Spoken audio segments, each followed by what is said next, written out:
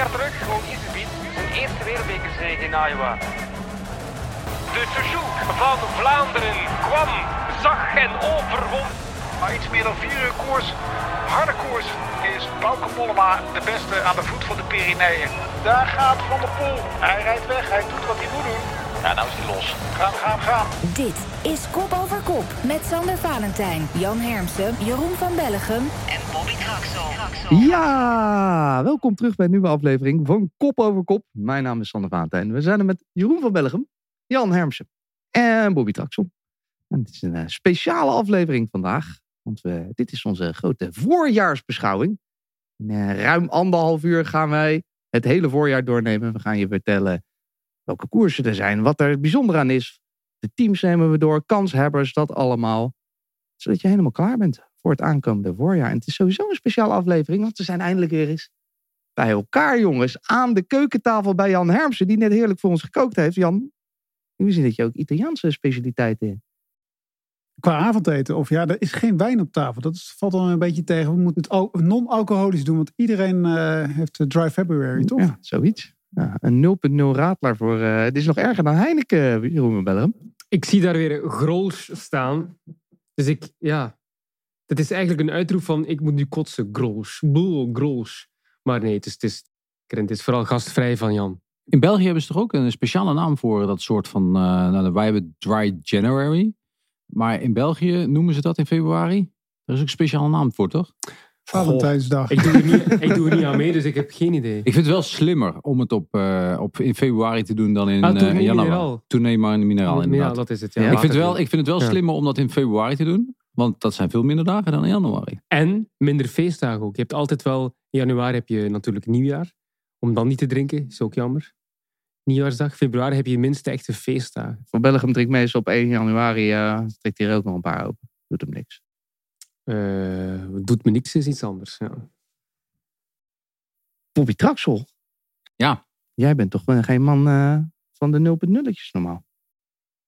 Nee, maar ook ik moet zo meteen naar de carnavalgeruis rijden. Hebben ze dat dan niet in België? Carnaval, jawel. Maar niet in de regio waar ik vandaan kom of nu woon. Dus carnaval laat ik gerust passeren. Ik zit hier liever aan de keukentafel in Leiden. Zeer dicht bij Gent. Eigenlijk, dat is de streek van Ninove, Aalst, Meren, Erpenmeren. Dendermonde. In die streek daar hebben ze een carnaval. Heel Vlaanderen eigenlijk. Nou, nee hoor. Klein stukje. Een klein stukje. Katholiek, toch? Dus niet heel Vlaanderen katholiek, of? Gaan we die doen? Nee, we gaan niet de geschiedenis toeroepen. Hè? Nee, laten we dat niet doen. Laten we het gewoon bij de koers houden. En we gaan het zo meteen over de koers hebben. Maar we gaan even een beetje in de moed komen, jongens. Voor onze voorjaarsbeschouwing. En om in de moed te komen heb ik voor jullie allemaal een vraag. Jeroen van Bellegem. Missen we nog een voorjaarsklassieker ergens? En als we ergens een voorjaarsklassieker missen, in welke land, de regio, missen we die dan?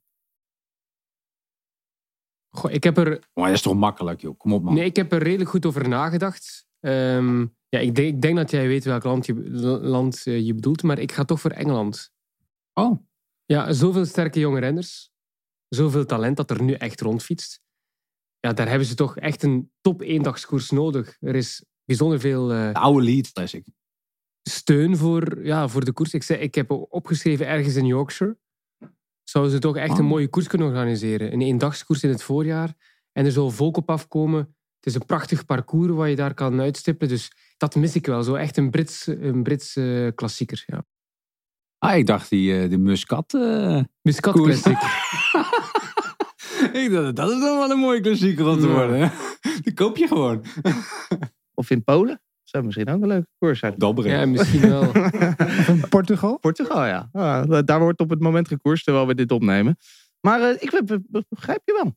Mooie klassieker in Engeland. Weet je ook zeker dat het kut weer is en zo? Ik was een beetje aan het denken aan de koerslanden bij uitstek. En hebben die voldoende klassiekers? Je kunt over Nederland discussiëren. Maar je moet ook wel rekening houden met het feit. Heb je de landschappen ervoor om nog een klassieker extra te hebben? Een polderklassieker. Zou dat kunnen, Jan Hermsen? Hoeft voor mij niet per se. Nee. Ik vind de Amsterdam Gold Race vind ik wel genoeg eigenlijk voor Nederland. Ik zou graag eigenlijk wel een Duitse klassieker erbij hebben. Terugkeer van de Hoend om de Henninger Tour met wat meer status. Oké, die wordt nu op 1 mei gereden, maar dan is het klassieke seizoen eigenlijk voorbij. En het is ook niet echt meer een klassieker zoals het was in de tijden dat Karsten Kroon daar nog 2 keer wist te winnen. Dus ja, die zou ik wel graag. En Zurich mag voor mij ook wel terug, dus Zwitserland. Esper Frankfurt, vind je geen echte klassieker? Nee. Zeker zoals die nu wordt verreden, vind ik het niet. Als er dan een klassieker is, Jan, waar we wat grotere status aan zouden mogen geven, welke zou dat dan moeten zijn? Een grotere status?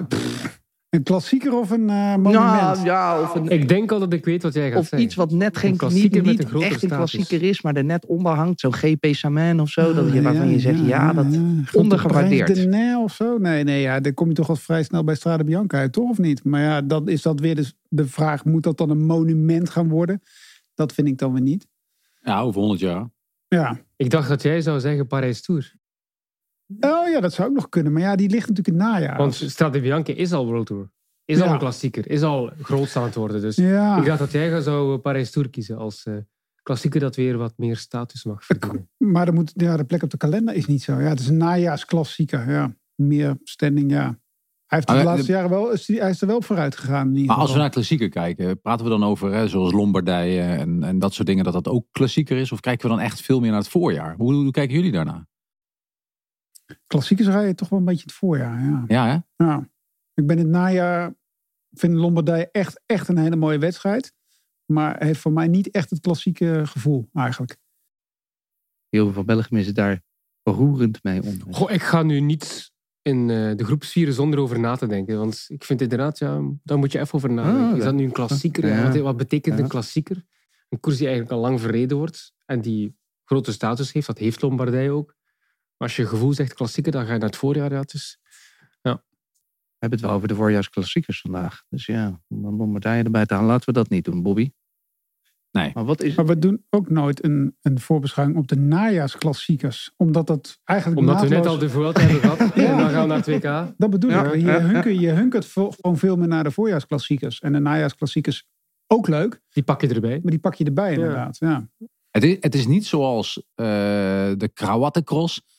Maar het voelt toch na het WK anders. Ja. Ook op de weg. Ja. Kijk je, ik vind het een fantastisch mooie wedstrijd. Hè? Lombardije, laat het daar niet een misverstand om bestaan. Maar daar hoop je toch vooral de wereldkampioen in zijn kampioenentrui te rijden. En ja, het seizoen is voorbij. Het is eigenlijk een soort puttekapelle. Een toetje. Het is een toetje. Ja, maar wel een heel mooi toetje. Maar... Een heerlijk toetje. Als we het dan wel over de voorjaarsklassiekers hebben. Wat is nou de makkelijkste klassieker? En verdient die naam eigenlijk wel, of die klassieker wel de naam? Ja, dat is simpel. Daar komt hij, let op. Kunnen per seconde.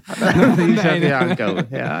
Nee, ja, ik wist wel, Andries stopte zo weer van die teksten en zo om naar mij dat te ontlokken. Maar zoveel klassiekers zijn er toch niet? Dan wordt het denk ik toch wel dat Kuurne toch wel een van de makkelijkste is die er is om te rijden. En van die voorjaarskoersen? Misschien de Scheldeprijs of zo? Of is dat, Ja, ik vind Scheldeprijs niet echt... dat zou ik inderdaad ook vinden helemaal geen klassieker.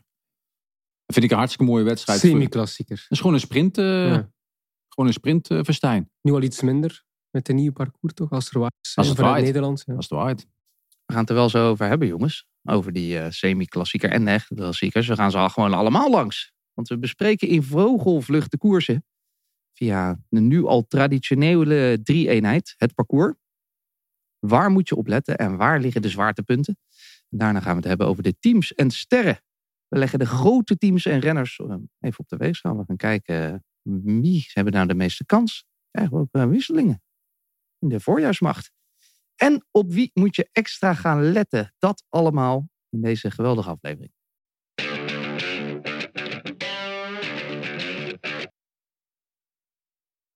Het parcours. We gaan ermee beginnen, jongens. We doen een soort speedrondje met chronologisch de grote koersen. Steeds dezelfde vragen. De wat, waar en waarom. Plus een bonusvraagje natuurlijk. Wat weten we van het parcours? Is er iets veranderd? Iets bijzonders? Waar ligt het zwaartepunt van deze koers? En waarom is deze wedstrijd absoluut dubbel en dwars de moeite waard om te gaan kijken? We hebben 11 onderdelen. Dus niet 11 koersen, maar 11 onderdelen. Want soms doen we daar ook wat samen om het een beetje op te laten schieten. En de 4 minuten max per onderdeel. Dat is ongeveer een minuutje per vraag. Dus dat moet heel snel. En mochten jullie er nou te lang over doen, heb ik hier een geweldig nieuwe buzzer. Daar gaat Van der Poel. Wat een prestatie, knap hoor. Heerlijk. Nieuwe. Alaphilippe, Milan Sanremo. Mijn god zeg. Prachtig. En prachtig in elkaar gezet. Kan niet anders zeggen. We gaan beginnen, jongens. Ik zet de timer in. Daar gaan we. Hups. Het openingsweekend. Omloop het Nieuwsblad. Zaterdag om 1:30 te zien. Zaterdag 25e. En dan op zondag de 26 februari vanaf 2:30. Kuurne-Brussel-Kuurne. Daar gaat het seizoen echt beginnen. Jeroen, wat weten we van de parcoursen? Is er iets veranderd? Omloop blijft in het grote lijn hetzelfde met de gekende finale Molenberg en dan op het einde Bosberg-Muur. Het enige verschil is de aankomstlijn. Die ligt niet langer op de Onderwijslaan in Ninove, maar die verhuist nu naar de Elisabethlaan. Meer ruimte, logistiek beter. En licht oplopend ook de aankomst, dus iets spectaculairder. En wat Kuurne betreft, ze hebben vorig jaar de Pays des Collines centraal gezet in plaats van de Quaremons. Maar voor het overige hebben ze weinig aanpassingen deze keer, met uitzondering van enkele omleidingen, want we zitten in Vlaanderen, dus er zijn wegwerkzaamheden. Dus dat wel, maar nog altijd hetzelfde parcours met de Henegouwse drieluik, met onder andere Hameau des Papins en de Saint-Laurent, een prachtige kasseiklim, met dan de Hautont, de Knokte en de Kluisberg. Dus dan nog 50 kilometer naar Kuurne met een plaatselijke ronde. Dus het is wel lastiger geworden dan pakweg 3-4 jaar geleden, maar nog altijd mogelijk dat er een sprint komt, zoals we ook hebben gezien vorig jaar met Jacobsen. En Bobby, een beetje gek om aan jou te vragen misschien, maar waar ligt het zwaartepunt dan van deze twee koersen? Nou ja, kijk, uiteindelijk in een Omloop het Nieuwsblad is dat voor mij toch wel echt de traditionele Ronde van Vlaanderen finale. Dus Bosberg of Muur-Bosberg. Ja, dat is toch wel het mooiste punt, vind ik. Dat voor mij, voor in ieder geval daar het Nieuwsblad. Kuurne, persoonlijk zou ik zeggen Coterieu, maar jullie weten waarom. Omdat dat echt mijn zwarte schaap is in heel... Nou ja, het is nog net wel of net geen Vlaanderen, maar dat is dan weer een andere discussie. Maar het is wel de drieluik in Henegouwen die echt het verschil voor mij vorig jaar echt wel hebben gemaakt. En Jan, waarom zijn deze wedstrijden absoluut de moeite waard om te gaan kijken, afgezien van dat het openingsweekend is? Ja, omdat volgens mij op het moment dat de Tour afgelopen is, dan mensen al gaan appen van wanneer zoveel dagen tot de omloop. Dus het is een soort wedloop lijkt het wel. Want de omloop, dan begint het wielerseizoen. Dat was vroeger natuurlijk ook zo. Op het moment dat het waren de eerste wedstrijden die uitgezonden worden. Inmiddels zijn we al bijna 1,5 maand verder. Maar iedereen heeft het daar nog steeds wel over. Met de omloop, dan begint het wielerseizoen pas echt. Dus dan moet je gewoon voor de tv zitten. Ja. Een maandje te laat, maar je moet er wel zitten. Ik heb slecht nieuws, Jeroen van Bellegem. Ik ga dat weekend natuurlijk er weer eens op uit. Ik ben op Texel. Met de vrouw en de kinderen tijdens het openingsweekend. Ga je naar het nieuwe park van Betsema? Nee, is er daar een park? Ja, die is nou een vakantiepark gekocht op Texel. Als ik dat van tevoren geweten had, hadden we reclame kunnen maken en had ik gratis gekund. Nee, ik ga gewoon in een huisje zitten. Ja, maar dat kan dus. Dat kan. Ja, want zij heeft dus van die huisjes. En Bobby zit daar binnenkort. Hè? Ja, Bobby heeft, dit is een sluikreclame van heb ik jou daar. Hoe dan ook. Ik ga daar naartoe. En ik dus kan niet het hele weekend koers kijken. Ja, Sander, jij kiest altijd uit om op reis te gaan wanneer er belangrijke Vlaamse koersen zijn. Dus dit is niet nieuw voor mij. Dit is niet nieuw, nee. Maar dit is echt niet nieuw. Als ik dan 1 koers mag kijken, als ik mijn vrouw zo gek kan krijgen, dat ik één van de twee mag kijken. Welke moet ik dan kijken? Ja, ik zit naast Bobby, hè, dus ik moet oppassen dat ik hier geen dreun krijg van de linkerkant met zijn rechter. Maar ik ga toch fluisteren, omloop. Zeker als het de omstandigheden zijn zoals ze nu eruit zien, dan zal je zeker omloop moeten kijken, weet je dat. Hoe zien de omstandigheden er nu uit? Gewoon nu nog gewoon deftig weer. Ja. Kijk, als het de omstandigheden waren zoals in 2010, dan zal ik je en op de zondag en op de zaterdag niet. Nou ja, dan moet je maar 1 ding doen. En dat kun je overigens toch niet naar buiten op Texel. Waar je daar trouwens zelf nog weg. Shit. Misschien krijg ik haar zo gek om ze allebei mee te pakken. Nou, dat was de eerste, jongens. De Strade Bianche. De volgende. Zaterdag 4 maart vanaf 3 uur. Wat weten we van het parcours, Jan? Dat het hetzelfde is als vorig jaar. Dat is lekker makkelijk. Waarom never change your winning team volgens mij. En de aankomst is hetzelfde. De finale is mooi. De doorkomsten zijn prachtig. Het weer kunnen we nog niet voorspellen. Zelfs ik niet. Dus dat is het wel een beetje. Even tussendoor, Jeroen. Een andere vraag. Ik zie hier weer staan vanaf 3 uur. Klopt dat? Of beginnen we Die stond bij mij vroeger, denk ik. Ja, toch? Ik hoop wel dat we eerder beginnen. Want dit is Ja, toch ik denk eigenlijk wel een eerder. wedstrijd die het verdient om vanaf start tot finish uitgezonden te worden. Ja, op de laatste planning stond er toch dat we iets eerder zouden beginnen. Ik denk 1:30. 1:30. Oké. Niet vanaf de start, maar wel, zoals vorig jaar, wel een stukje vroeger Ja, dan ja. gewonnen. Maar de vrouwen rijden natuurlijk daarvoor ook. Oh ja, dus in principe hebben we de hele dag kunnen we genieten. Waar ligt dan de zwaartepunt, Jeroen? Ja, de grote schifting die we eigenlijk vorig jaar voor het eerst live hebben kunnen zien. De Monte Sante Marie. Dat is die strook 8 die bijzonder lang is. Naast sector 7 die al voor slijtage zal zorgen. Zit je eigenlijk midden in die Kreti-Senesi, berucht vanwege het vele draaien en keer, maar ook vanwege de vele hoogtemeters. Dus dat is eigenlijk de strook waar het echt ontploft. Ja.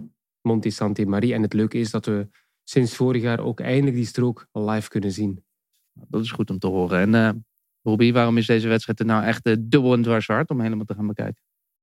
Moet ik dit nou echt uit gaan leggen? Nou, misschien zijn er luisteraars die nog twijfelen. Nee, want die luisteraars die de Strade Bianca niet hebben gekeken, die luisteren niet Die naar zijn Kop er of Kop. niet. Nee. Dat zijn kwaliteitluisteraars. Dus die weten wel waarom ze moeten kijken. Maar ja, dat hoef ik dus echt niet uit te leggen. Dit is een must-have. Als je hier op vakantie zou gaan, Sander, dan... Dat is goed dat je het nog even benadrukt. Ja, was maandag 5 maart wel iets te doen, maar 4 maart nog niet. Nee, dat is een goeie. 5 maart is Montserrat. En Parijs-Nice. Dat meen je niet. Ja, ik kan nooit, Je bent 5 maart echt niet beschikbaar. ik kan nooit meer op vakantie. Maar die kan zijn job toch niet goed doen als podcast. Nee, dit is verschrikkelijk. Ik denk dat wij genaaid worden, jongens. Ik denk, Er gaat zoveel binnen bij die podcast. Ja, die is alleen maar ik paf ben heel en vaak weg. op vakantie, die podcast. Locaties aan het bekijken. Vorig jaar hadden we natuurlijk een hele lange solo van Pogacar. Als we nu kijken, zijn huidige vorm. We nemen dit op nadat Pogacar net al 3 keer heeft huisgehouden. Volgens mij, ja zeker. Kunnen we een herhaling verwachten, Jan, van weer zo'n uithaal? Ja, dat is wel de manier waarop hij wint. Volgens mij vindt hij het niet echt leuk meer om in een peloton te rijden. Daar lijkt het wel een beetje op. Maar hij is in bloedvorm. Maar goed, ik neem aan dat de rest ook gewoon wel in bloedvorm is. Het is niet het hoogtepunt van alle renners. Dat ligt natuurlijk wel later in het jaar. Het is natuurlijk een prachtige klassieker. Maar het is ook een wedstrijd waarin niet iedereen zich helemaal op focust. Er zijn ook nog grotere doelen natuurlijk later in het voorjaar. Maar hij is wel de uitgesproken favoriet. En er is hij wel hoeft- één groot verschil met vorig jaar. Het duo doet mee.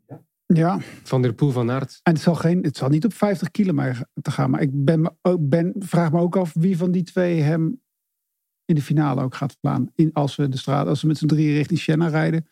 Hij is toch wel heel goed hoor. Ja, maar we hebben daar ook Van der Poel eens een keer heel goed zien rijden Zeker. omhoog. En Van Aert zou het ook kunnen. Ik hoop dat we na die dag over de grote 3 praten. Alaphilippe, is die er ook bij? Die dag? Goh, daarvoor moet ik het schema van Alaphilippe nog bekijken. Daar ben ik niet 100% zeker, maar ik ga ervan uit van wel. Ik denk het wel. In ieder geval deze Ik denk 3. het wel, ja. Is er iemand die daarvan anders nog hiermee van dwars zou kunnen gaan? Behalve een van deze. Hoe zou dat moeten kunnen? Of krijgen we een soort ronde van Vlaanderen dat de 3 mannen op pad gaan, alleen dan Alaphilippe ingeruild voor Nou, die Pogacar? 4 die we nu hebben genoemd, denk ik, die zijn de voornaamste. Maar Maar Teuns, weet je, ze zitten naar elkaar te kijken. Dan is Teuns wel een renner die durft te gaan koersen. Die het ook kan. Die volgens Quinn mij ook... Simmons. Oh. Die is ook goed. Dat is wel een gedurfde voor Ja, de Strade. Maar die zou ik eerder zeggen voor de Vlaamse wedstrijden. Maar ja, Teuns Tim misschien wel. Wellens? Misschien wel eens, ja. Als toch hij het niet, regent, als hij niet te veel moet werken voor Pogacar. Ja, die gaan ze wel sparen hoor. Alaphilippe rijdt ook wel. Ja. Kijk jij als Italiano viel je eigenlijk net zo naar uit als naar het openingsweekend? Omdat het... Nee?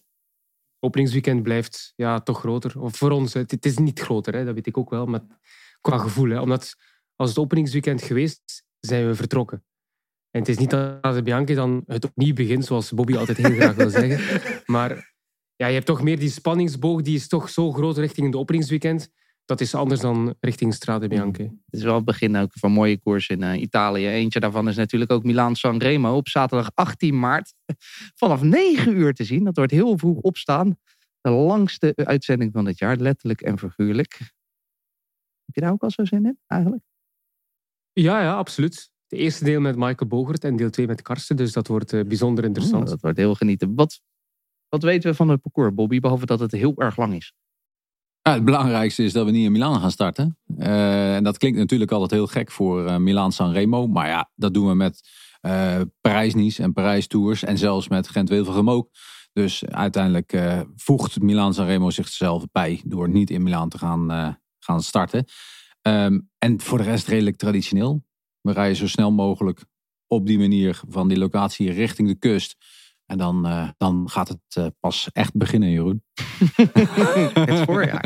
La primavera, Jeroen. Dan begint het voorjaar pas echt tijdens Milaan-San Remo. Waar ligt het zwaartepunt van deze koers, Jan? Of is dat ook een vraag die je eigenlijk niet meer mag stellen? Nou ja, het gekke is dat we het in elke koers hebben waar we over het vlakke rijden, dat de wind wel eens een factor kan zijn. Ik heb echt nog nooit, maar goed, ik zet ook wel vrij laat altijd de televisie aan. Ik heb nog nooit iemand over waaiers op de Po-vlakte gehoord. Dat is nog heel ver natuurlijk. Hè. Dan als ze bij de capo's komen, dan is er nog 100 kilometer te rijden. Maar het lijkt mij wel eens een keer lekker om daar een keer de boel aan gort te trekken voor die Torino. Maak maar eens een keer koers. Kijk eens of er wat kan gebeuren. Het is natuurlijk een koers die eigenlijk op slot zit tot de Poggio eigenlijk. Maar ja, in het huidige koers, hè? Waarom niet? Hè? Waarom gaat het daar niet eens een keer waaien? Maar tegenwoordig beginnen ze wel eerder dan de Poggio. Natuurlijk, de Poggio is wel een dingetje, maar de capi's daarvoor, die zijn echt wel... Nee, tuurlijk. Dat zijn slopers, hè? Maar heb jij wel eens waaiers gezien op de Po-vlakte? Nee. Ook nog nooit van gehoord? Waait het wel daar? Ja, maar dat neem ik aan. Ja. Het zal overal wel waaien, toch? Jan de Weerman in onze uitzending de week voor Milaan-San Remo. Ik bedoel, het is echt gewoon bijna 150 kilometer vlak. Dan moet het wel eens een keer waaien, toch? Dan moet de wind wel eens een keer goed staan. Zou het voor jou draaglijker maken, Jeroen? Als er een paar waaiers zijn. Goh, een monument van start tot finish vind ik eigenlijk geen enkel probleem. Echt niet. Nee, dat is 1 dag is knallen, dat valt wel mee. En het is korter, dit als, jaar als er dan eentje is, dan Vlaanderen, Roubaix en dan Milaan-San Remo, dan is Milaan-San Remo is wel een lange zit. Maar als je koffiekoeken krijgt om de 2 uur, pannenkoekjes middags, koffietjes van je vrouwtje, dan is dat allemaal heel makkelijk te verteren. Je pakt gewoon de Wikipedia-pagina van Marta Cialinghi. Oh nee, die rijdt niet meer, hè? Nee. Maar die zit er anders altijd mee. Of Bono. Waarom is het toch de moeite waard om te gaan kijken? Omdat het het eerste monument is. Dus altijd de moeite. En de laatste 15 minuten zijn misschien wel de meest intense van het hele wielerseizoen. Dus die spanningsboog die moet je eigenlijk van het begin meemaken om echt te kunnen spreken van een opbouw. Als je begint op 10 kilometer van de aankomst te kijken, dan heb je niet dat gevoel van wow, nu begint het pas echt. Nee, daarvoor moet je al die rustige, iets saaiere uren daarvoor kijken. Om echt die opbouw te kunnen meemaken. Mooi gesproken. Maar die lange opbouw die is nodig om spektakel te maken op die laatste beklimming. Want die laatste beklimming is gewoon niet zo lastig. Die Poggio, daar praten we heel erg over. Maar dat is vooral lastig na die bijna 300 kilometer. De afdalingen zijn wel lastig. Wat we ook wel veel zien de afgelopen jaren is dat er iemand met een truc uit zijn hoge hoed komt. Denk aan Nibali, Stuiven die iedereen toch verraste. Vorig jaar Mohoric.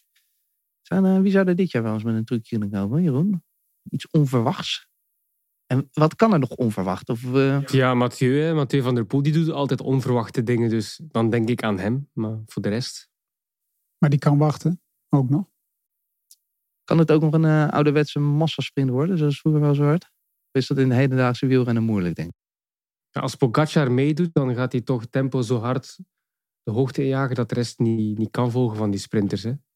Ook Van Aert eigenlijk en Van der Poel, die hebben baat met een hoog tempo. Dus dan krijgen die anderen toch moeilijk. Het zou mooi zijn, ik weet niet of die rijdt, maar of Caleb Ewan, als hij echt in vorm is, zou ik hem toch echt wel eens een keer... Ewan en De Lee, die rijden allebei. Ja, precies. Die rijden allebei.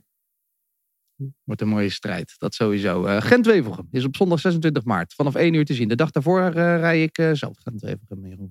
Dank je de beurt.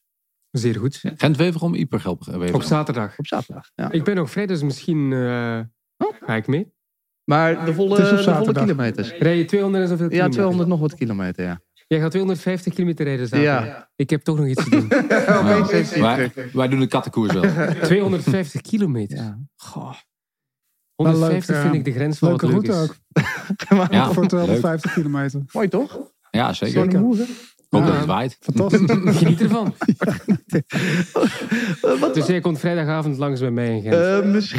Misschien. Ik neem aan dat jij dat parcours dan nu even voor ons uitlegt. Nee, daar heb je nog niet naar gekeken. Expres overgeslagen, ja. Wat weet jij van het parcours, Jeroen? Vertel me even. Weinig aanpassingen. 250 kilometer. Wel een mooie start aan de Menenpoort in Ieper. Met veel betekenis. aankomst terug in Wevelgem. En eerst heb je de Boeren natuurlijk, na 100 kilometer. Daarna het West-Vlaamse Heuvelland met de Kemmelberg die je 3 keer doet. Met tussenin, na de eerste keer en voor de tweede en derde keer, doe je de Plug Streets. Onverharde wegen. En dan de laatste keer Kemmel is van de andere kant, de steilere kant. En daarna heb je nog brede, vlakkere wegen richting Wevelgem. Dus ik vind het een heel mooi parcours, omdat er van alles wat in zit. En het is toch wel, het zal pittig worden voor jou als je het alleen moet nee, ik ga wel met iemand mee. afwerken. Ik ga met iemand mee, gelukkig. Zwaartepunt, is dat ook die Camel, Bobby? Dat ligt eraan. Als de winter is, dan gaat het in eerste instantie daar door de Moeren zijn, waar een zwaartepunt ligt. En het tweede zwaartepunt ligt dan inderdaad rondom de Kennel, met die onverharde gedeeltes en de Kemmel in meerdere keren. Dit is ook eigenlijk wel waarom ik hem ga rijden, Bobby. Omdat volgens mij in onze tweede podcast die we ooit opnamen, begon jou al over de Moeren. En sindsdien heb ik altijd het idee gehad dat ik daar een keertje wil fietsen. Ja, kunnen we beter een keer in de zomer doen. Dat is misschien ook wel zo. Maar goed, hier word je hard van. Dit is goed voor het seizoen. Waarom is deze wedstrijd het waard, Jan, om te gaan kijken? Vanwege de Moeren. Godsamme. Vanwege alle spanning die er omheen hangt. En de Kemmel natuurlijk, de gevaarlijke afdaling van de Kemmel nu wel van de goede kant. Maar er kan altijd van alles gebeuren. Het is een Vlaamse koers. Dus ja, de wind kan in de Moeren helemaal slecht staan. Maar kan ook geweldig staan. Het kan op elk moment kan het gewoon misgaan. Dat is altijd het mooie van dit soort koersen eigenlijk. Gaat het toch ook een soort sprint worden tussen sterke mannen, denken jullie? Arnaud de Lie tegen Wout van Aert, zou dat kunnen? Ja, afhankelijk van, zoals Bobby zegt, hoe het met de wind is. Dan kan je natuurlijk een ander soort koers verwachten. Maar een echte massasprint, dat is er nooit echt in Gent-Wevelgem sinds die parcoursveranderingen, toch? Vorig jaar was het Girmay die met een klein groepje naar de aankomst ging. Ik verwacht weer zoiets eigenlijk, ja. Het is wel een terugkerend thema. We hebben natuurlijk omloop gehad dat al een soort Ronde van Vlaanderen is geworden. Gent-Wevelgem, Ronde van Vlaanderen. Het karakter van al die wedstrijden is eigenlijk een soort van Ronde van Vlaanderen, maar dan zonder de naam Ronde van Vlaanderen eigenlijk ook. Nou, ik moet zeggen, weet je, natuurlijk een omloop het nieuwsblad ten opzichte van de oude Ronde van Vlaanderen. Hè, daar met vooral de Muur en Bosberg. Daar kun je eigenlijk wel de stempel op zetten dat dat de oude Ronde van Vlaanderen is. Gent-Wevelgem heb ik niet dat ja, daar komt de Ronde van Vlaanderen komt er bijna niet. Hè? Ja, nu met Brugge kom je wat meer in die hoek. Hè, ten opzichte van normaal gesproken in Antwerpen. Maar Gent-Wevelgem is wel, dat vind ik wel Gent-Wevelgem. Als je maar nou was altijd vroeger 100% sprinterskoers. En hij is ja, zeker. Ja. Dat Ja, vind ik klopt. wel op zich wel jammer ook. Ik bedoel, sprinters mogen ook grote monumenten winnen. Dat kunnen ze ook wel. Hè? Ik bedoel, dat kan zeker nog wel. Maar weet je, het is zo neergezet. Want Cipollini won daar. Maar als je nou eens even terug gaat kijken en neem daar de tijd een keer voor hoe Cipollini daar won. Ja, van de ene kant naar de andere kant en op de kant en weer de oversteek maken. Fantastisch om daar nog eens een keer naartoe terug te kijken. Dat was niet op een manier dat Cipollini sprintjes won in de Tour de France en daarna lekker naar Italië op het strand ging liggen.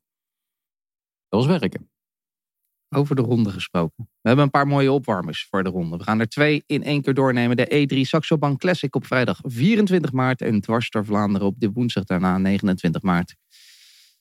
Wat weten we van die parcoursen, Bobby? Is dat dus een beetje een mini-rondetje? Of weten we eigenlijk nog niks op dit moment? Dat mag ook natuurlijk. Nee, maar in het algemeen, hè, wat Jan net al aangaf, van, als we het hebben over een ronde van Vlaanderen. En als je het dan over een mini-ronde van Vlaanderen hebt, dan heb je het eigenlijk bijna over hetzelfde aantal beklimmingen. Maar dan in veel minder kilometers, dan hebben we het over de E3-prijs.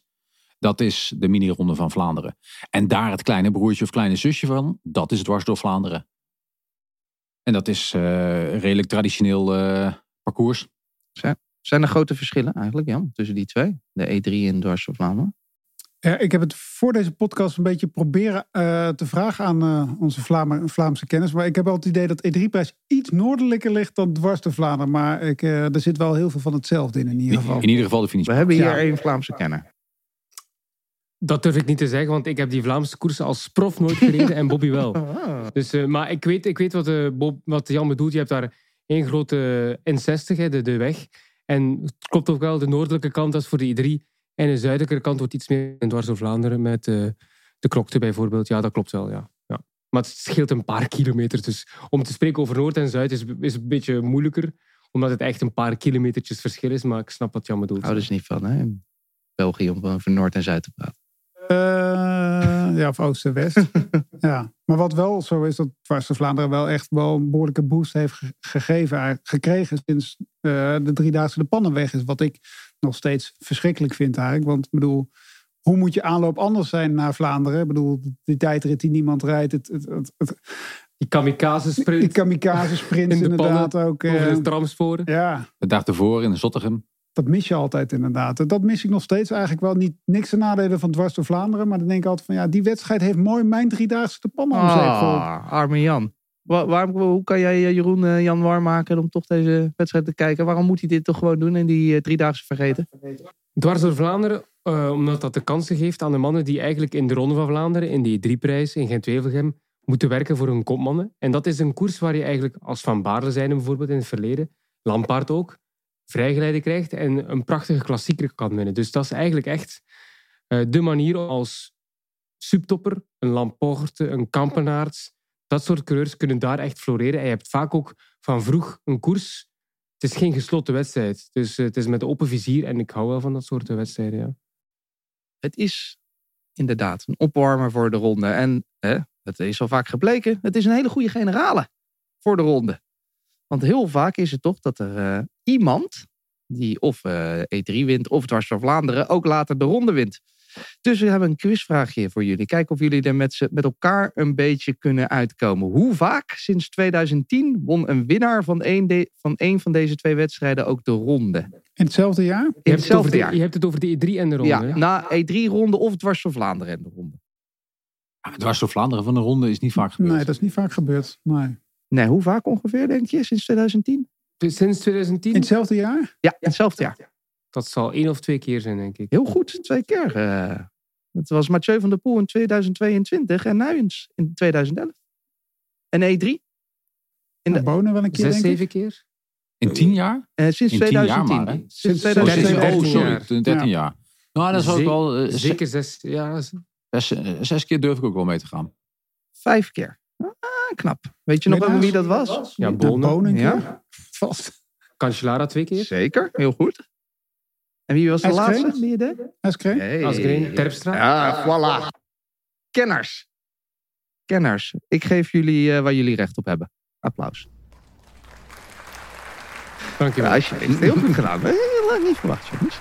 Knap. We kunnen verder. We kunnen verder met de echte ronde. Zondag 2 april. Van start tot finish, neem ik aan. Te zien op Eurosport en Discovery. Ja, Jan, wat weten we van het parcours? Volgens mij op de dag dat we het opnamen kwam er iets over uit. Dat was? Als ik me niet... dat het heel erg leek op zoals het er altijd uitziet. Ja, maar we starten natuurlijk een andere plaats. En daar is Jeroen natuurlijk heel blij mee. Daar ben ik weer wat minder blij mee. Maar het maakt me eigenlijk niet uit. Ik weet niet of ze eigenlijk in het centrum van de start. Vroeger was dat Grote Markt. Zal nu toch ook wel het geval zijn?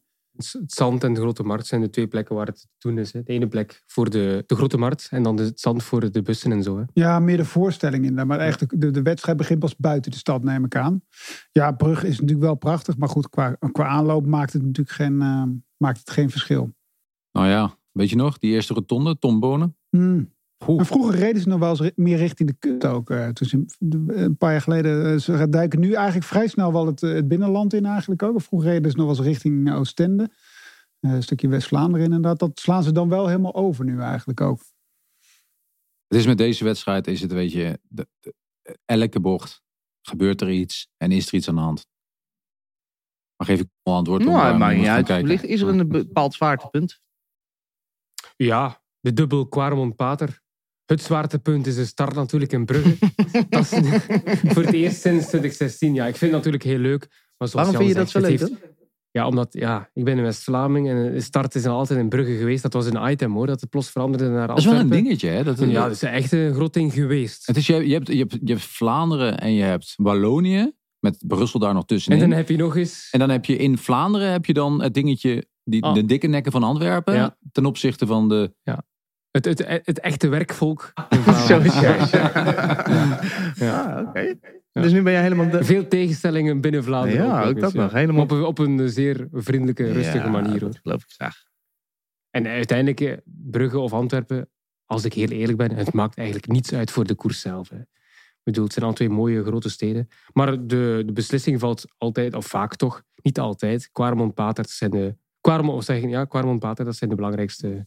Ik ga off-script Bobby Traxel. Ik ga je niet vragen waarom deze wedstrijd de moeite waard is om te kijken. Want dat begrijpt iedereen wel. Ja, dit is gewoon om mijn mond dood te maken. Is dit je favoriete koers eigenlijk van ze allemaal in het jaar? Dus dan moet ik een keuze maken tussen Vlaanderen en Roubaix.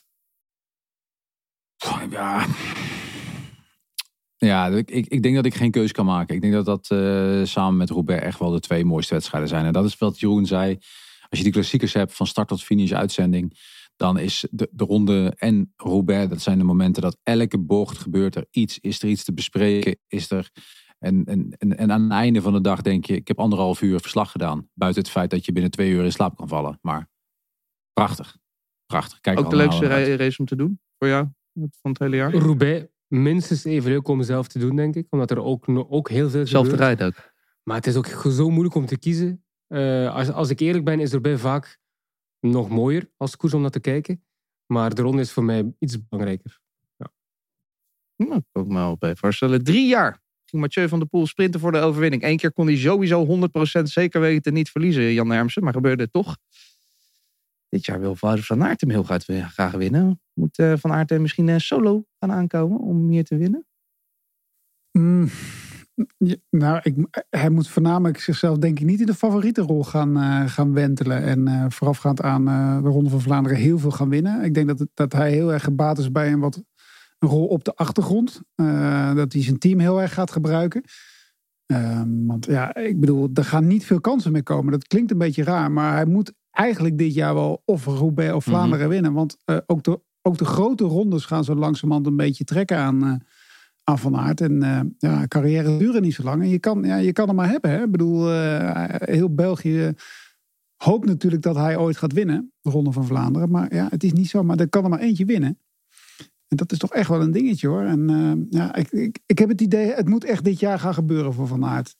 En dan leg ik het nu even de druk erop.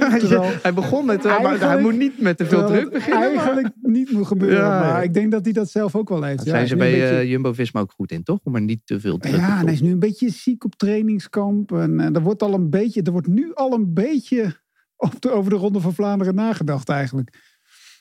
Wat denken jullie? Is dit jaar? Maar het moet... Ja, het is natuurlijk... het kan volgend jaar... Het is tweeledig een antwoord van Jan. Maar het eerste deel van... hij moet niet als topfavoriet willen starten. Dat gaat hij altijd doen. Van Aert, Pogačar, Van der Poel. Die zijn nu al favorieten. En als ze geen grote blessures gaan hebben vlak voor de ronde, zullen dat de 3 grote favorieten blijven voor die dag. Dus wat druk betreft, dat heeft hij altijd. Dat gaat hij heel zijn carrière nog hebben als hij een kopman is. Dus dat gaat geen groot verschil uitmaken. Ik denk vooral dat hij... Die sprint van het WK moet vergeten van veldrijden. Want hij heeft ook Van der Poel veel geklopt. Dat moet hij ook niet vergeten. Belangrijkste dag wel niet. Dat gaat tegenvallen. Dus ja, het is, bij een psycholoog misschien langs gaan. Want ik zeg niet als grap. Echt te proberen die mindset te veranderen met Van der Poel. Want dat zit er toch in. Hè. Als hij weer naar die meet gaat met Van der Poel... Het zag er goed uit hè, voor het WK. Dat hij dat juist om had gezet. En dan in het WK heeft hij toch een klopje gekregen. Maar linksom of rechtsom, hij moet hier gaan winnen. Weet je kunt het allemaal wel kleiner maken dan het is. Zoals Jan en Jeroen nu wel doen. Maar ik maak het niet kleiner, maar ik snap je punt. Ik zou graag dat het kleiner gemaakt wordt, maar hij moet winnen. Ja, maar hij kan niet meer terug. Nee. Voor de start van het crossseizoen zeiden we met z'n allen, zei hij samen met Van der Poel, er is maar 1 ding belangrijk dit crossseizoen. En dat is het WK. En in de week voor het crossseizoen, of voor het WK, zei hij, ja, het gaat mijn seizoen niet maken of breken. Dit misschien wel. Ja, Ronde Roubaix sowieso. Als hij zonder de ronde op zijn erenlijst gaat stoppen, zal er altijd iets aan hem knagen. Absoluut. En elk jaar dat het hem dat niet lukt, zal dat steeds harder gaan knagen. Ja, het is bij hem ook zo. Jan zei het ook al. Hij gaat eerst Roubaix en een ronde op zijn palmares willen zetten. Voordat hij gaat proberen om een grote ronde ook te rijden voor het klassement. Dat heeft hij al uitgesproken, de ploeg ook. Dus hij moet eerst een van allebei winnen voor hij dan zijn doelen kan verleggen. Dus zolang hij die 2 koersen niet wint, is de vraag van wanneer gaat hij dan die schakel maken, die overschakeling. Het is misschien ook de druk die de ploeg hem dan onbewust ook een beetje misschien oplegt. Misschien ook zelf toch nieuwe doelen stellen. Ja. En als hij dat niet haalt, dan is het ook misschien voor hem ook een keer een goed moment om, ja, dat klinkt een beetje gek, om dan te zeggen van oké, maar ik wil misschien helemaal geen grote ronde winnen, maar ik wil nog wel een keer Parijs-Roubaix of Vlaanderen winnen. En dan eens een keer te zeggen van, joh, weet je, misschien een andere ploeg ook, hè. Proberen. Nu ligt er wel een plan klaar richting de grote rondes. Absoluut, met een piekje op Vlaanderen. Maar ja, ik bedoel, zoals jij het zegt, Jeroen, derde worden in de Tour of Ronde van Vlaanderen winnen. Ik weet het wel. Goh, voor sommige renners is het vrij duidelijk dat de derde in de Tour belangrijker is. Maar ik denk voor een Belg, Van maar Aert, zeker voor een niet. type Van Aert, Maar die alleen maar over winnen kan praten eigenlijk, toch?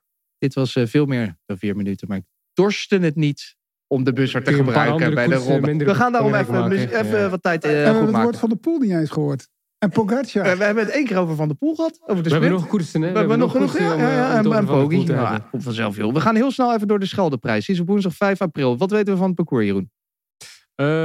Zoals de afgelopen jaren, start in Terneuzen, mogelijkheid op waaiers in Nederland. En dan de traditionele finale in Sloten. Vorig jaar een prachtig parcours omwille van de weersomstandigheden. Christophe die won solo. Hele mooie koers. En laten we hopen dat het ieder jaar op die manier gaat verlopen. Waar ligt het zwaartepunt van deze koers, Bobby? Ja, in het Nederlands gedeelte, als daar de wind staat, dan is dat het belangrijkste punt. Dan zou ik maar gelijk klaar gaan zitten. Jan, waarom is de wedstrijd de moeite waard om te gaan kijken? Als je van spanning houdt en het blijft allemaal bij elkaar, dan is de laatste 300 meter geweldig. Ik bedoel, die moet je eigenlijk niet live kijken. Niet live. Of ze vallen of je niet. moet hem niet live kijken. Eigenlijk niet live kijken, maar die moet je daarna nog 100 keer terugkijken. Of je valt, of je wint. Ja, dat is een van de twee. Wat is het nou? Jodium of podium? Hè? Maar dat mag je tegenwoordig niet meer zeggen. Nee, dat mag je niet meer gebruiken. Jij zegt altijd WK voor sprinters is. Een van jullie twee zegt altijd dat of dit of het de Champs-Élysées het WK voor sprinters is. Het is de Champs-Élysées, maar dit is dan in het voorjaar toch een voorjaars-WK.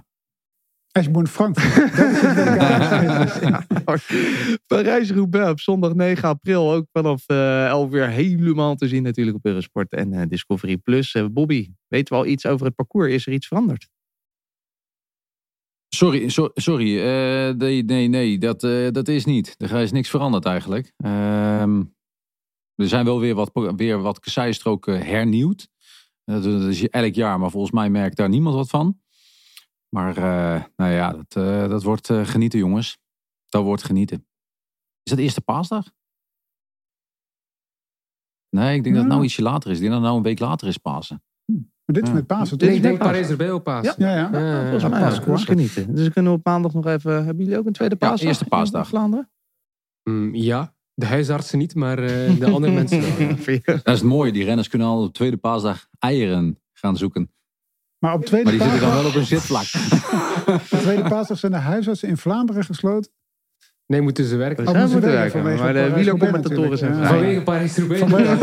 Vanwege- Vooral allemaal het achterwerk van Vente. Ja. Wel leuk. Is er nog een bepaald zwaartepunt aan te wijzen, Jan? Van deze koers? Het kan of uit de hemel komen, het zwaartepunt, of van de onderbodem. Wil je dat eigenlijk weer? Want het was wel episch natuurlijk toen in oktober. Maar... Nou, ik vond dat wel een beetje erover inderdaad. Ik bedoel, 1 keer in de 15 jaar mag dat best wel. Maar stof is ook wel mooi. Ik bedoel, zwaar is het, gevaarlijk is het toch ook. Maakt mij niet zoveel uit. Het is sowieso een koers op het randje, moet ik wel zeggen hoor. Ik las laatst nog een verhaal van iemand die gevallen was. En die in de blubber was gevallen, waar uitwerpselen van dieren lagen. En waardoor die uiteindelijk bijna 3 maanden niet kon koersen van allerlei bacteriën die er waren. Dus, Ja, maar ja, dat heb je elke wedstrijd in het voorjaar. Ja.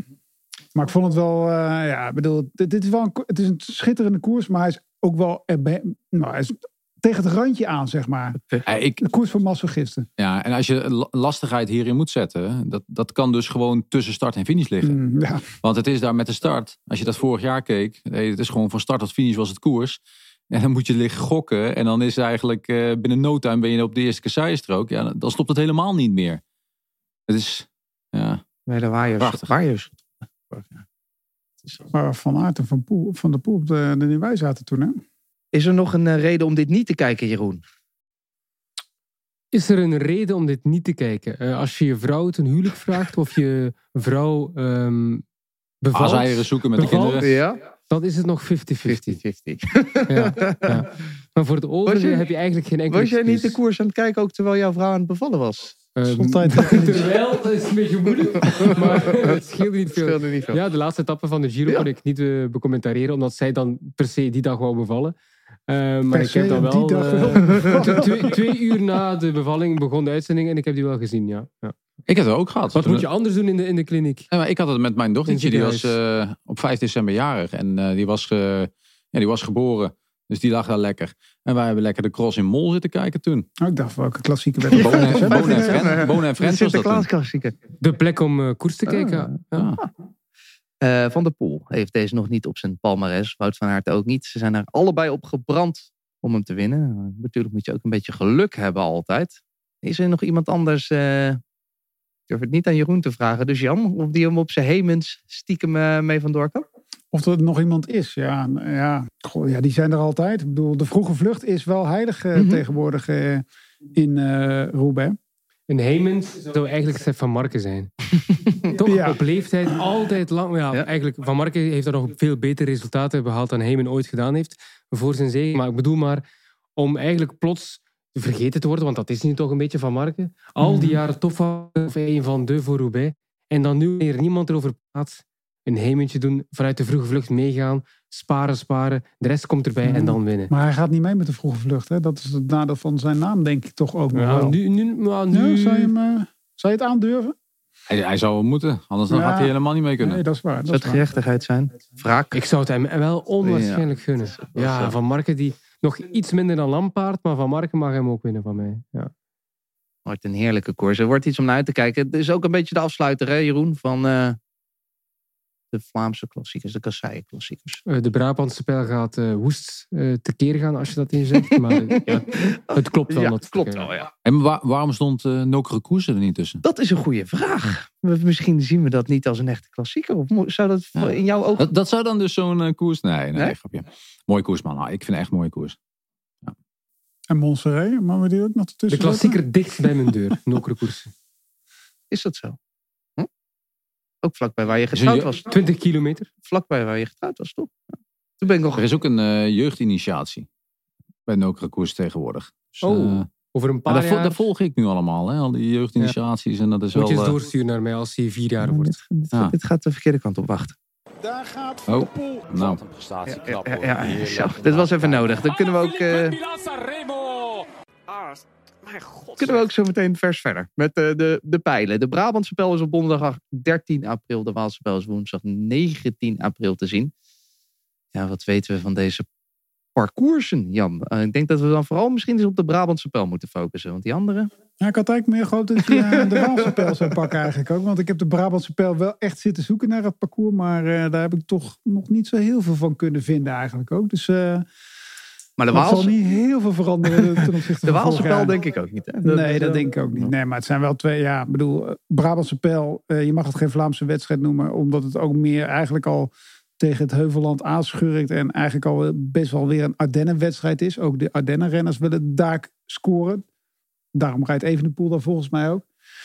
Wat minder... Ja, het hangt er een beetje tussen. Maar ik vind de Brabantse pijl echt wel een hele lekkere wedstrijd. Ja, dat vind ik echt wel een hele fijne wedstrijd. Misschien wel een beetje onderschatte wedstrijd, Jeroen.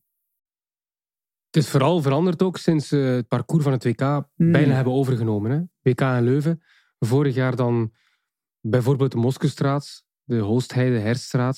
Het is toch een verandering als je kijkt naar vroeger naar de Bruine Put, de Alsenberg. Het is wel veel lastiger geworden dan pakweg 15 jaar geleden, 10 jaar geleden. Dus ik vind het veel mooier geworden. Maar was het ook een mooie wedstrijd. Ja, maar toch nog net iets minder mooi dan nu, vind ik. Ja. Maar het is een veel mooiere wedstrijd dan de Waalse pijl. Ja, klopt. Ben je het daarmee eens? Ja, 100%. Ik vind Brabantse pijl ga ik echt voor klaarzitten. Echt. En Waalse pijl, ja, sorry. Ik vind de aanlooprichting, de laatste keer de muur, hartstikke mooi. Maar ja, dan wint het wel verder. Oh nee. Ja, eigenlijk is de Waalse pijl de enige klassieker waarvan ik zeg, als ik de laatste 10 kilometer heb gezien, is het goed. Ja. Ja. Alleen ik ben altijd bang, weet je, dat doe ik dan nooit. Precies, dat is het grote probleem. Zo'n wat is het? FOMO? FOMO heet dat, ja. FOMO. Zijn we te oud voor straks of voor FOMO, denk ik. Dat is de laatste 30 jaar volgens mij niet meer gebeurd. Dat er iets, nee. Mario Aert is niet zo lang geleden, denk ik. Rick Verbrugge, die twee. Ja. Waarom, Bobby, heeft de Waalse pijl dan de status en de Brabantse pijl niet? Ja, dat is maar één ding. En dat is die muur. Ja, ik ben daar ook wel eens opgelopen. En tijdens toen de Tour finish was. En dat, even kijken. Ik denk dat Tony Martin daar... Schumacher? Won die daar niet? Dat durf ik niet eens te zeggen. Het is een gokje. Het is 2015 geweest, denk ik, dat het daar was. Dus de Tour start in Utrecht. En dan was ook finish op de muur. En dan ben ik daar onderaan met een aantal VIP's expres daar die jongens afgezet samen met mij. Ik had een auto daar neergezet. Ik rijd niet helemaal naar boven. Om eerst de muur op te lopen. En daarna met nog meer respect aan die renners te krijgen om erop te rijden. En dat is gewoon de enige reden waarom de Waalse Pijl boven de Brabantse Pijl staat. Plus hij hoorde ook altijd bij het Ardense drieluik. Hè? Gold Race, Waalse Pijl, Luik, Bastenaken, Luik. Dat waren gewoon 3 wedstrijden op zich. Hè? Ja. En Brabantse Pijl zei er eigenlijk gewoon... Ja, maar die blijft er gewoon tussen hangen. Hè? Het is geen Vlaanderen en het is geen Ardennen. Maar wel een veel mooiere koers. Ja. Eigenlijk men klaagt aan Waalse Pijl is te saai. Maar goed, dat hoort er toch ook bij. Zeker. Ja. En ook Zeker. dat is eigenlijk hetzelfde als een massasprint, hè, de Waalse Pijl. Zeker. Ja. Gewoon een scheldeprijs eigenlijk. Ja. Met een Scheldeprijs met een muurtje. Ja, een muurtje, ja. Ja. Ja. Alleen met een sprint in slow motion dan. Ik lees hier wel terug dat Evenepoel dan weer terug is in de koers. En aanloop naar de Giro, hè, Jeroen. Dat is leuk, denk ik. Een van zijn eerste echte... UAE doet hij. Catalonië. Maar Waalse Pijl staat hij er ook op? Ik dacht, Waalse Pijl niet, enkel hoor. Luik, Bastenaken, Luik. Oh, alleen Luik. Ja. Oké. UAE, Catalonië en dan Luik als enige koers voor de Giro. Nou, dan, Het kan zijn dat hij op het laatste moment nog de Waalse Pijl erbij pakt, hoor. Zou hij daar is kunnen winnen? mogelijk. Nee, winnen gaat hij niet doen. Hij gaat vooral Alaphilippe, denk ik, dan de weg Plavei, zoals ook vorig jaar het plan was. Maar toen was Alaphilippe, ja. Het zal wel weer Teuns worden dit jaar, toch? Het is altijd vaak iemand die... Ja, Teuns Pogacar. bijvoorbeeld. Of Pogacar ook. Ja, zelf. iemand te noemen. Ja. Ja. Zou Hij zo deed vorig jaar was er iets in de familie gebeurd, zeker? Waardoor hij niet kon starten. schoonmoeder overleden. Ja, die was overleden, Ja. ja. Weet je ook Luik niet, hè? Luik. Waalse Pijl wel? Nee, Niet- nee, was niet. de dag Nee, voor allebei de niet. Waalse Pijl, hè, toch? Ja. Ja. Toen zou hij nog terugkomen voor Luik en toen heeft hij dat niet gedaan. Nee, dat was hem. Ja. We gaan verder. Met de Amstel Gold Race. Onze klassieker, Jeroen. Zondag, 16 april. Wat weten we van het parcours, Jeroen? Is er iets veranderd? We hadden voorbij jaar het gekend traject met de verschillende lussen. 3 keer Kouberg en na de derde passage ook aan de streep heb je nog de Gulhenderberg en de Beemlerberg voor dan de echte aankomst op de Rijksweg. En dat is dit jaar ongewijzigd gebleven. Dus wat dat betreft hebben ze het gekende parcours terug. Wel bij de vrouwen wat langer, hè, Bobby? Ja, hebben ze verlengd inderdaad. Dus Vermorsel die dat dus gepresenteerd had om het toch nog wat lastiger te maken. En dat was vrij wel vanuit de vraag vanuit de vrouwen, zeiden ze. Om het lastiger te maken. Ja, langer vooral. Ja, oké. Is het lastig genoeg? Als je kijkt naar de zwaartepunten. Is het lastig genoeg? De Amstel Gold Race, ja, die is wel lastig, ja. Dat is ook een hele interessante wedstrijd die wel vaak heel lang op slot zat. Eigenlijk een soort Waalse Pijl, Luik, Bastenaken, Luik. Ja, die hebben toch wat aan moeten passen. Dat is, behalve de Waalse Pijl heeft niet geluisterd, maar de rest is wel te goede gekomen. Want de Gold Race was ook slaapverwekkend altijd eigenlijk. Ondanks dat het een prachtige wedstrijd is. En Luik was eigenlijk ook wel slaapverwekkend. Waalse Pijl is nog steeds slaapverwekkend. Behalve de laatste fase. Maar die twee hebben er wel echt van geleerd ook.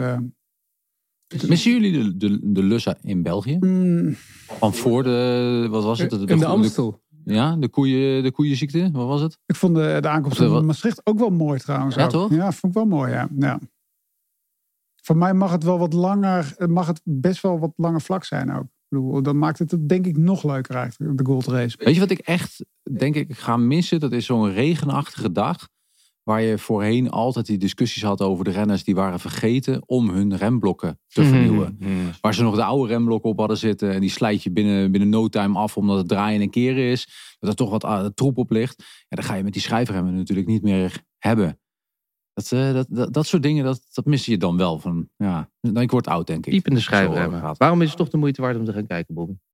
Ja, het is de Amstel. Jongens, kom. Ja, daar moet je gewoon klaar voor zitten. En je moet gewoon hopen op een finale. Zoals we dat met Van der Poel hadden in zijn eerste keer. Dat droom ik nog van af en toe. Ik weet nog precies waar ik zat dan. En op mijn toentertijd Eurosport Play. Tegenwoordig heet dat Discovery Plus app. Kun je ook andere dingen bekijken. Maar ja, dat is de klassieker van Nederland. En daar moeten we trots op zijn. En het zal al lastig genoeg zijn om zulke soort wedstrijden in Nederland überhaupt te houden. Het is wel De laatste jaren steeds millimetersprint, hè Jeroen? Dus dat kan bijna geen toeval, toch? Dat het zo close is. Ik denk nu wel dat dat toeval was. Oh. 2 keer, ja. Hoe zie je dat dan? Misschien door die parcoursaanpassingen. Dat het dan 2 keer een millimetersprint is. Door die parcours. Het is in ieder geval wel een stuk spannender geworden. Voor de jury wel, ja. Voor de televisie kijken. Voor de commentatoren is het spannender geworden. Het is in ieder geval meer genieten. Ik vind het ook een aangenamere koers sinds de afgelopen jaren. Maar ik weet niet of dat per se het parcours is, maar ook de renners die anders koersen. Want Luik is ook helemaal opengebroken doordat de renners anders koersen. Is het eerder dat dan het parcours? Ja, het zijn veel renners die durven te gaan koersen. Ja, vroeger te gaan. Hè? Dus, in de tijd van Valverde was het gecontroleerd. De tijd van Valverde duurde heel lang, maar ik wil maar zeggen, het was gecontroleerd tot aan de laatste 10 kilometer. En nu zie je toch dat sommige toppers dat niet willen, dat laten controleren. Dus, ja. Ik dacht, je begint nog over Rebellin. Ja, om die periode. Ja. De laatste alweer. Tot gaat dat snel. Luik, Bastenaken, Luik. Zondag 23 april, vanaf 1:30 te zien. Een van jouw favorieten, Jan. Dus wat weet je van het parcours? De favoriet. De favoriet zelfs. De favoriet, ja. Maar, altijd een beetje tegen de raads, hè, die Hermsen? Nee, ja, dat heeft er gewoon mee te maken. Ik weet het niet. Ik vond het altijd... ik heb heel veel met namen en zo. En deze klonk altijd heel leuk als ik jong was. Luik, Bastenaken, Luik. Dus dan ga je dat een beetje romantiseren. En dan ga je eens een keer naartoe. En dan denk je, dat is een mooie wedstrijd. Maar ik heb ook 20 jaar lang echt gewoon... Dat zag je als kindje natuurlijk al in de supermarkt. Hè? Die Luikse wafels, die bestonjekoeken. Misschien ook? Ik werd altijd wakker de laatste 20 jaar als ze op het podium stonden. Ja, dat is... maar de afgelopen jaren niet, toch? Nee, de afgelopen jaar was mooi. Ja. Maar wat is jullie... mag ik iets tussendoor doen? Ja, want je bent zo streng tegenwoordig met je buzzer. Hij zit ook de hele tijd naar zijn gsm te kijken. Hoeveel minuten zijn er al de tijd is verstreken? Maar dit is zo'n soort reservetijd. Hè? Je wil een time-out. Maar ik doe een time-out. Wacht even. Over Luik, Bastenaken, Luik. Stop. Als jullie Luik, Bastenaken, Luik hebben wij dan allemaal hetzelfde moment wat het mooiste is in Luik, Bastenaken, Luik. Dat als je ogen dicht doet, dat er is. 99.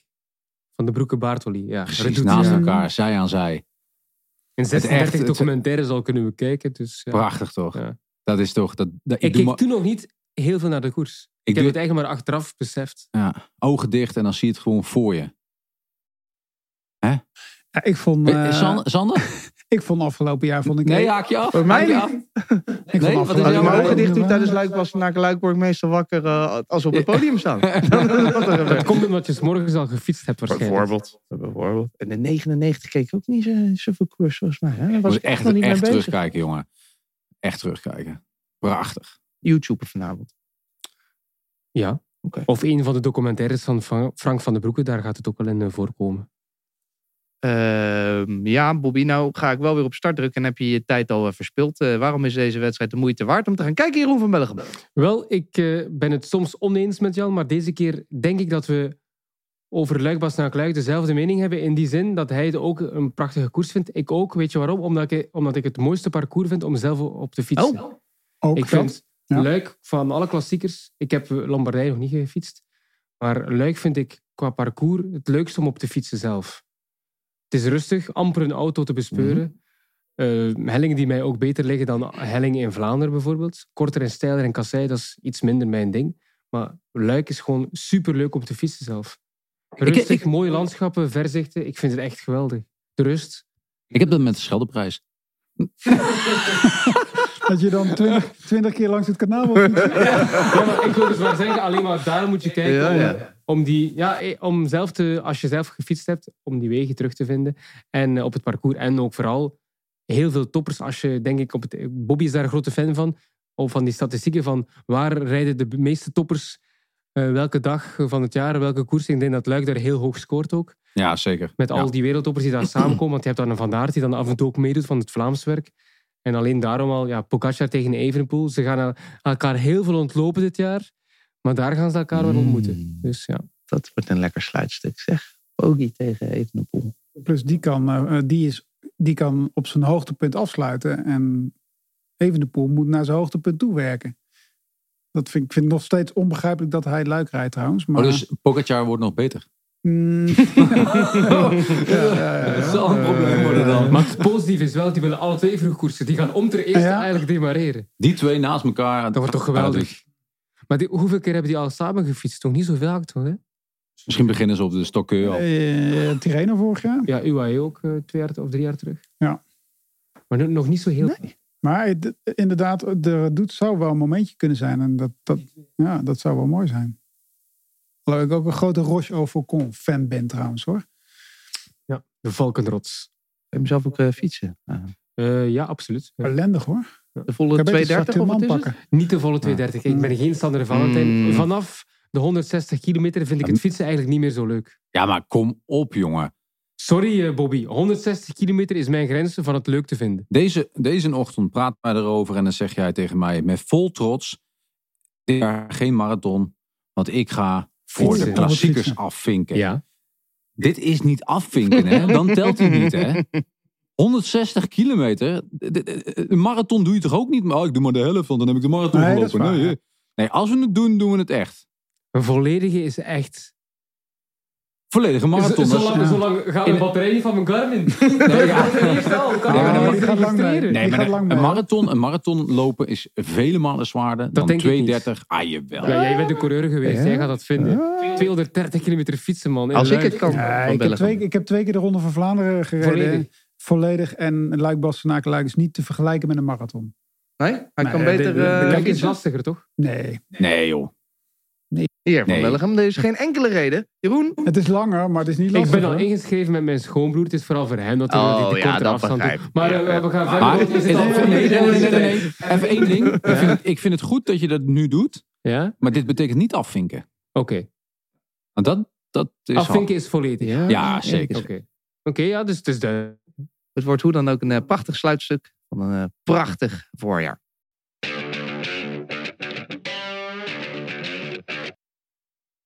Even snel tussendoor, jongens. Want we hebben een winactie voordat we verder gaan. Op zaterdag 1 april kun je digitaal kijken naar de Volta Limburg Classic. Een hele leuke koers. In de Voerstreek bijvoorbeeld. Een van mijn favoriete plekjes om te fietsen. En Limburg. De dag daarna op zondag 2 april kan je het parcours zelf rijden. Meerdere afstanden van 150 tot 65 kilometer. Dus ook jij, Jeroen. Daar kan je hem afvinken. 150 kilometer. Ja, makkelijk. En je kan zo'n beetje alles ertussen rijden. Er is ook een gravel-editie, 75 kilometer lang. Dus wil je kaarten winnen, Jeroen, voor deze koers? Dan moet je mij even mailen. Via kopoverkop@discovery.com. Dan maak je kans op 2 kaarten voor de toertocht op zondag 2 april. Je moet wel een vraag beantwoorden. Hoe lang is de herenwedstrijd van de Volta Limburg Classic op zondag 1 april? Laat het ons weten via kopoverkop@discovery.com. En dan maak je kans dus op 2 kaarten voor de toertocht. Maar de koers zelf, Bobby, kunnen we heel kort even meenemen. Is ook een beetje leuk. Hè? Een soort mini Amstel Gold Race. Ja, was het maar een mini Amstel Gold Race inderdaad. Want ik heb daar nog eens een keer goed gereden. Eigenlijk bijna podium. Zo? Ik reed mijn achterwiel kapot in de laatste bocht. Anders was ik derde achter Tony Martin en Adam Hansen. Dus dat doet nog steeds een beetje pijn.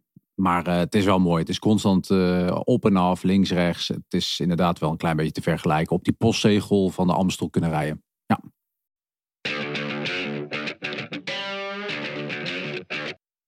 Wij gaan het hebben over de teams en kanshebbers. We gaan de selecties bespreken. Hoewel dat niet echt te doen is natuurlijk. Want dat verschilt heel erg per wedstrijd. Daarom gaan we gewoon een paar van die topteams doornemen. En trouwens, nog horen hoe alle teams er helemaal voor staan. Dan moet je ons rondje World Tour terugluisteren. Maar we kunnen niet hier nu alles gaan bespreken. Daarom hebben we een paar topteams te pakken. Soudal Quickstep, laten we daar maar mee beginnen, Jeroen. Vorig jaar een slecht voorjaar. We kunnen het toch nog wel als een topteam beschouwen, toch, denk ik, voor maart en april. Wel, ik las in je voorbereiding of de voorbereiding van Andries. Geen idee. Dramatisch. Dramatisch. Ja, dat zijn niet mijn woorden. Je hebt het maar... nu slecht genoemd. Het is al iets beter. Maar je moet wel weten, het voorjaar duurt, zoals Patrick Lefevre altijd zegt, tot en met Luik-Bastenaken-Luik. En ze hebben Luik-Bastenaken-Luik gewonnen. Hè? Dus je kunt het al niet... Ja, slecht ook eigenlijk niet. Hè? Het Vlaamse voorjaar was echt wel slecht. Dat klopt volledig. Maar het volledige voorjaar was niet slecht, want je wint Luik-Bastenaken-Luik. Dan heb je gewoon een degelijk voorjaar gekend. Maar ja, het Vlaamse voorjaar, hun core business, was gewoon echt heel matig. Oké, omstandigheden, blessures, ziektes, maar dan nog. Het was Quickstep onwaardig. En, ja. Hebben ze iemand dan om dat dit jaar anders te doen in het Vlaamse voorjaar? Alaphilippe die gaat natuurlijk weer het Vlaamse voorjaar afwerken. En die gaat wel goed zijn, denk ik. Want heeft een mager jaar achter de rug. En vaak die toppers, als ze 1 slecht jaar hebben, die komen dan toch vaak sterk terug. Dus ik denk dat Alaphilippe op veel lijstjes gaat staan bij wielerpronostiek. Omdat hij nu goedkoper is. Ook omdat hij minder punten heeft gehaald vorig jaar. Dus dat is wel een goede tip, denk ik, Alaphilippe. Ik zie ogen al fonkelen. Pak mijn telefoon even. Maar ze hebben zowel een speerpunt die het kan afmaken, maar in de breedte, Lampaard, Asgreen, Ballerini, Seneschal, ze hebben nog altijd een stevig blok. Maar niet natuurlijk een pion zoals een Van Aert of Van der Poel, dat hebben ze niet. Nee. Maar vind jij het nog het blok dat het vroeger was? Want toen kon iedereen er vandoor en kon iedereen... Nee, die rol zijn ze wel een beetje kwijt. Zeker in de wedstrijd die Jeroen bedoelt, het Vlaamse werk. Het is natuurlijk steeds meer een ploeg die richting de grote rondes wil. Volgens mij las ik dat ergens in een voorbeschouwing van de grote baas die binnenkort een documentaire uitzendt. Inderdaad, er moest iets op zijn grafsteen staan als ik de ronde...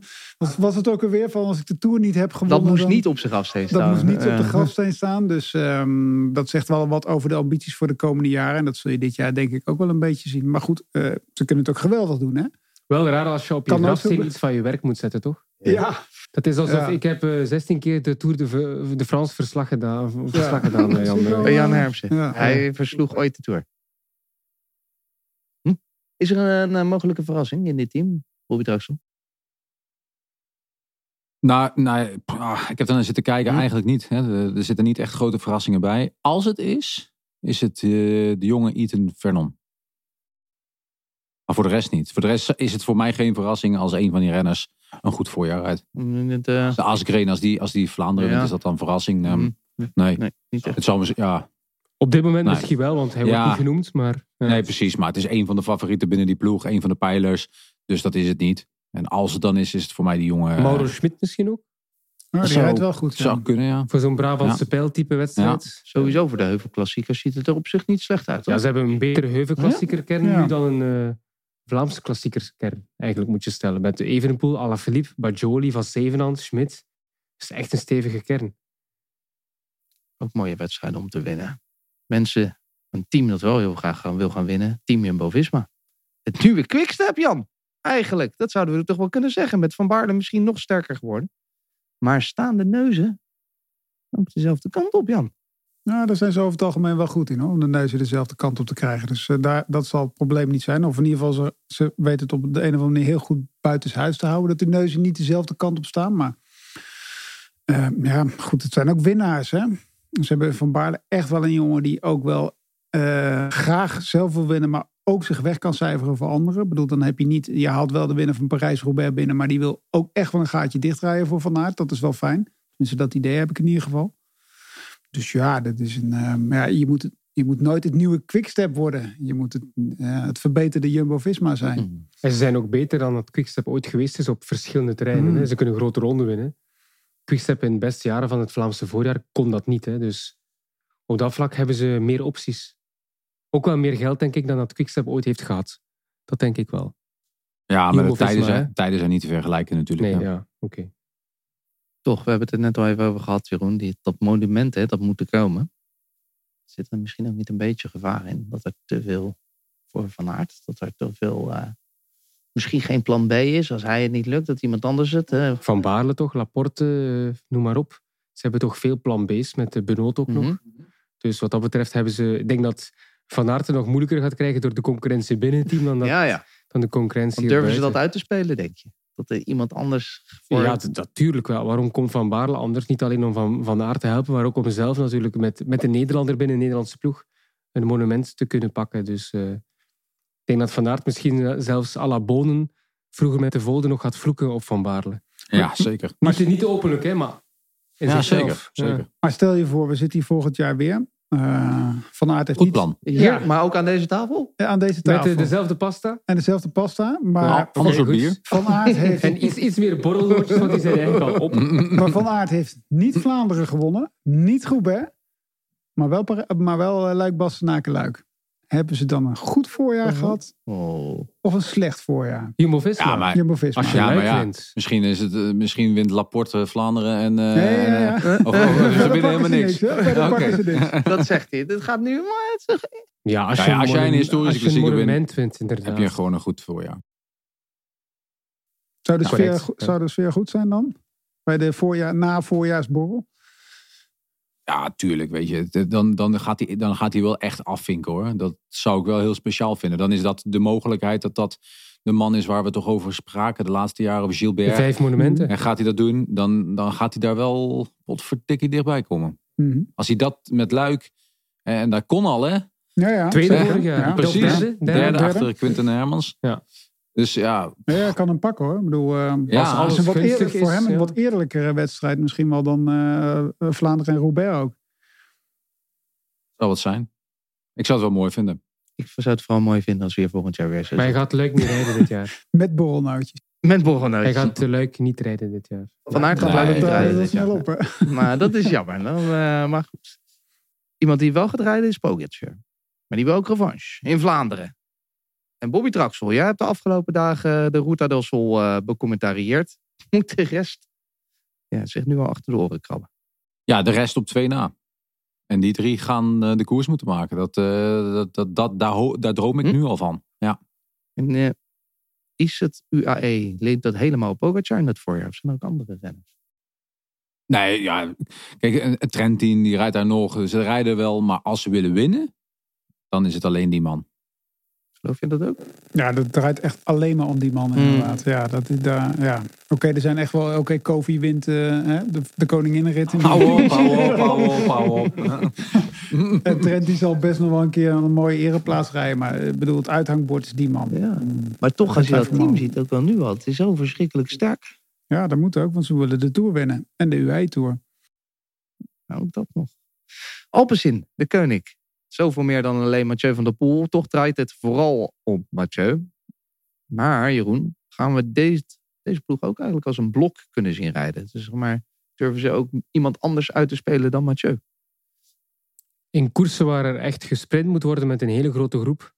Zoals pakweg Scheldeprijs, om nu een voorbeeld te geven. Of hij zit er nog bij. Welk noemen ze een koers? Ja. Of stel nu Gent-Wevelgem. Philipsen zit er nog bij en Van der Poel ook. Dan durf ik wel te zeggen dat Van der Poel zich gaat leegrijden voor Philipsen. Dat denk ik echt wel. Omdat Philipsen toch intrinsiek nog iets sneller is en ook beter qua positionering in massasprints. Dus dat soort wedstrijden kunnen ze wel voor Philipsen laten sprinten met Philipsen. Maar ja, voor het overige is het inderdaad alles op Van der Poel. En ze hebben een goede ploeg. Ik bedoel, ze hebben een stevige selectie, maar ze hebben vooral een geweldig speerpunt. Het is niet dat je het kunt vergelijken met de breedte selectie van Jumbo-Visma. Dat niet, hè. Maar ze kunnen wel meedoen in de subtop voor die Vlaamse koersen in blok. Ja. Zou Mathieu überhaupt baat hebben bij dat tactische rijden, Bobby? Ja, dat hebben we op de WK van veldrijder gezien dat hij tactisch rijden, dat hij daar baat bij heeft. Maar in het algemeen moet het juist de combi worden van en het onverwachte, wat niet meer onverwacht is, dat hij er vroeg aan begint. Maar wat ook Pogacar mooi vindt, wat ook Van Aert mooi vindt en wat wij eigenlijk als wielerliefhebbers, want dat zijn we, gewoon heel erg mooi vinden in combinatie met het iets tactischer, het iets meer bekeken. Misschien dan, het kan dus ook tactisch zijn om juist de eerste keer de Gulpenberg, zoals hij dat ooit al eens gedaan heeft, te vertrekken. Weet je, dat soort dingen, dat maakt Van der Poel. En ik hoop dat hij die passie en die koersbeleving blijft houden. Maar sindsdien eigenlijk, sinds dat moment in de Amstel, rijdt hij toch wel slim, hè, tactisch. Is niet meer de onbezonnen, domme Van der Poel die aanvalt op onbezonnen momenten. Als je kijkt waar hij deed vorig jaar in Vlaanderen, heeft hij eigenlijk weinig energie gespendeerd, omdat hij doorhad dat Pogacar eigenlijk misschien wel beter was. Heeft hij zeer energie-efficiënt gekoerst. En ook in andere koersen, in Roubaix, in Sanremo bijvoorbeeld ook, heeft hij ook geen poot uitgestoken. En stond hij toch op het podium vorig jaar, derde. Ja, dus hij koerst wel slimmer dan dat er misschien soms van hem gedacht wordt. Maar eigenlijk vergelijk ik dat wel redelijk ook met de manier van Sagan. Sagan had in zijn beginjaren ook het onbevangen. En daarna kwam het zo van, het winnen moet. Dus je moet na gaan denken. En je wordt een beetje in een doosje geduwd. Waar je dan ook niet meer uit kan. En waar het ook minder mooi wordt, vind ik. Ja, ik hoop dat ze af en toe dat doosje een beetje openzetten. Dat hij dan zichzelf weer terug kan ontpoppen. Ik denk dat het wel kan helpen als iemand als Pogacar, die daar eigenlijk totaal niet voor bevangen is, voor dat soort doosjes, om het daarmee uit te drukken. Ja. Als die samen in koers zitten, gaat hij denken, oh, ik heb een handlanger. Ja, en Van Aert ook, hè. En Alaphilippe eigenlijk ook, hè. Die zou dat ook kunnen, hè. Ik hoop dat hij dat weer terug aan Als hij vooral de vorm heeft. Wordt genieten. Echt genieten. Quinten Hermans, Jeroen, is dat een stil pareltje misschien wel voor dit voorjaar? Ja, maar hij is nu tweede geworden. Je mag niet hetzelfde verwachten dit jaar. Dat is echt tweede worden in Luik. Dat gaat hem geen 3 keer overkomen, denk ik, in zijn carrière. Maar kan ook de Waalse winnen, hè? Winnen? Ja. Wel een puntensprokkelaar voor je teamje. Tussen alles meezitten en tweede worden en dan winnen, is toch nog een groot verschil, denk ik. Maar hij mag hem vooral, als hij top 10 rijdt in Luik en de Waalse Pijl, heeft hij het heel goed gedaan. Hè? Pas op. Hè? Ineos, een team van winnaars. Een team van oude mannen, volgens sommigen. Maar ook een team misschien wel van het voorjaar tegenwoordig. Pidcock, Turner, Kwiatkowski, Sheffield.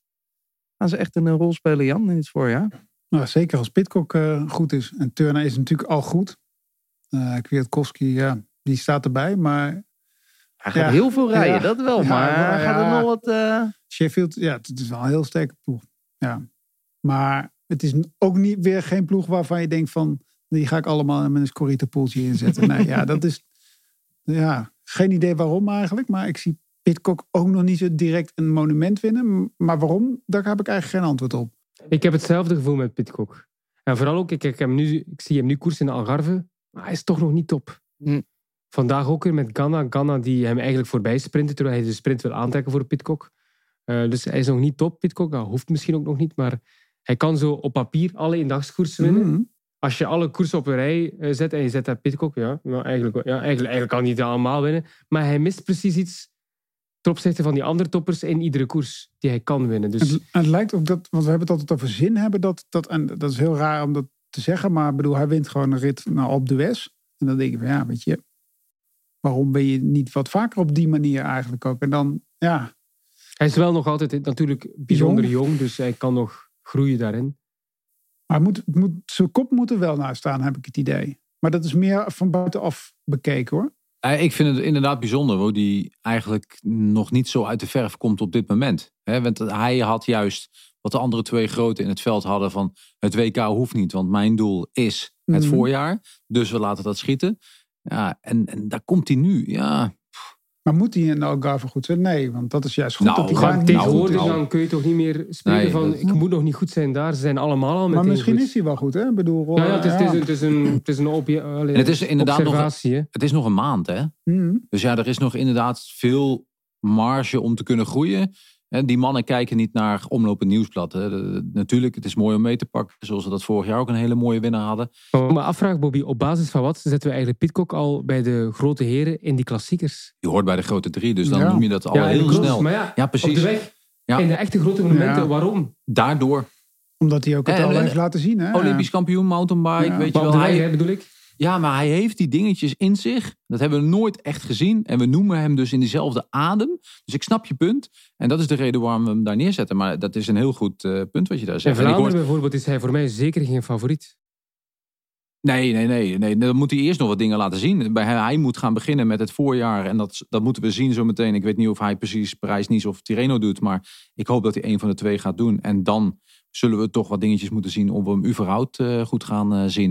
Maar bijvoorbeeld Kwiatkowski gaat veel rijden. Vorig jaar winnaar Amstel, jongens. Ja. Zo snel gaat het, hè? Maar Pidcock won 2 jaar geleden Brabantse Pijl. En toen dacht iedereen van die gaat alle klassiekers winnen. Dat dacht ik op dat moment echt. Ik denk, die gaat alles winnen gewoon. Hoe indrukwekkend hij daar was. Ja, was dat jaar ook dat hij en Amsterdam net niet, hè? Wat? Ja, net niet, hè? Ja. Toch net wel. Of was het net niet? Net niet, hè? Net niet. Gekocht door Wout van Aert. Ja. Een mooi team wel, hoor. Of toch wel, ja. En dan met die foto. Ja, prachtige foto. Een mooie team om in de gaten te houden. Ja. S'avonds laat komt hij echt tot... Zijn die borrelnootjes nu een beetje beginnen te werken? Ik heb er te veel gegeten, man. En dat 0-0'tje. Jullie hebben al alles opgefroten. Ja, voor de podcast begonnen waren die borrelhapjes eigenlijk al op. Jammer. Volgende keer doen we het bij jou, Jeroen. En dan maak je van die gehaktballetjes voor ons, toch? Om te snoepen. Met kersen. Met krieken, ja. We gaan verder.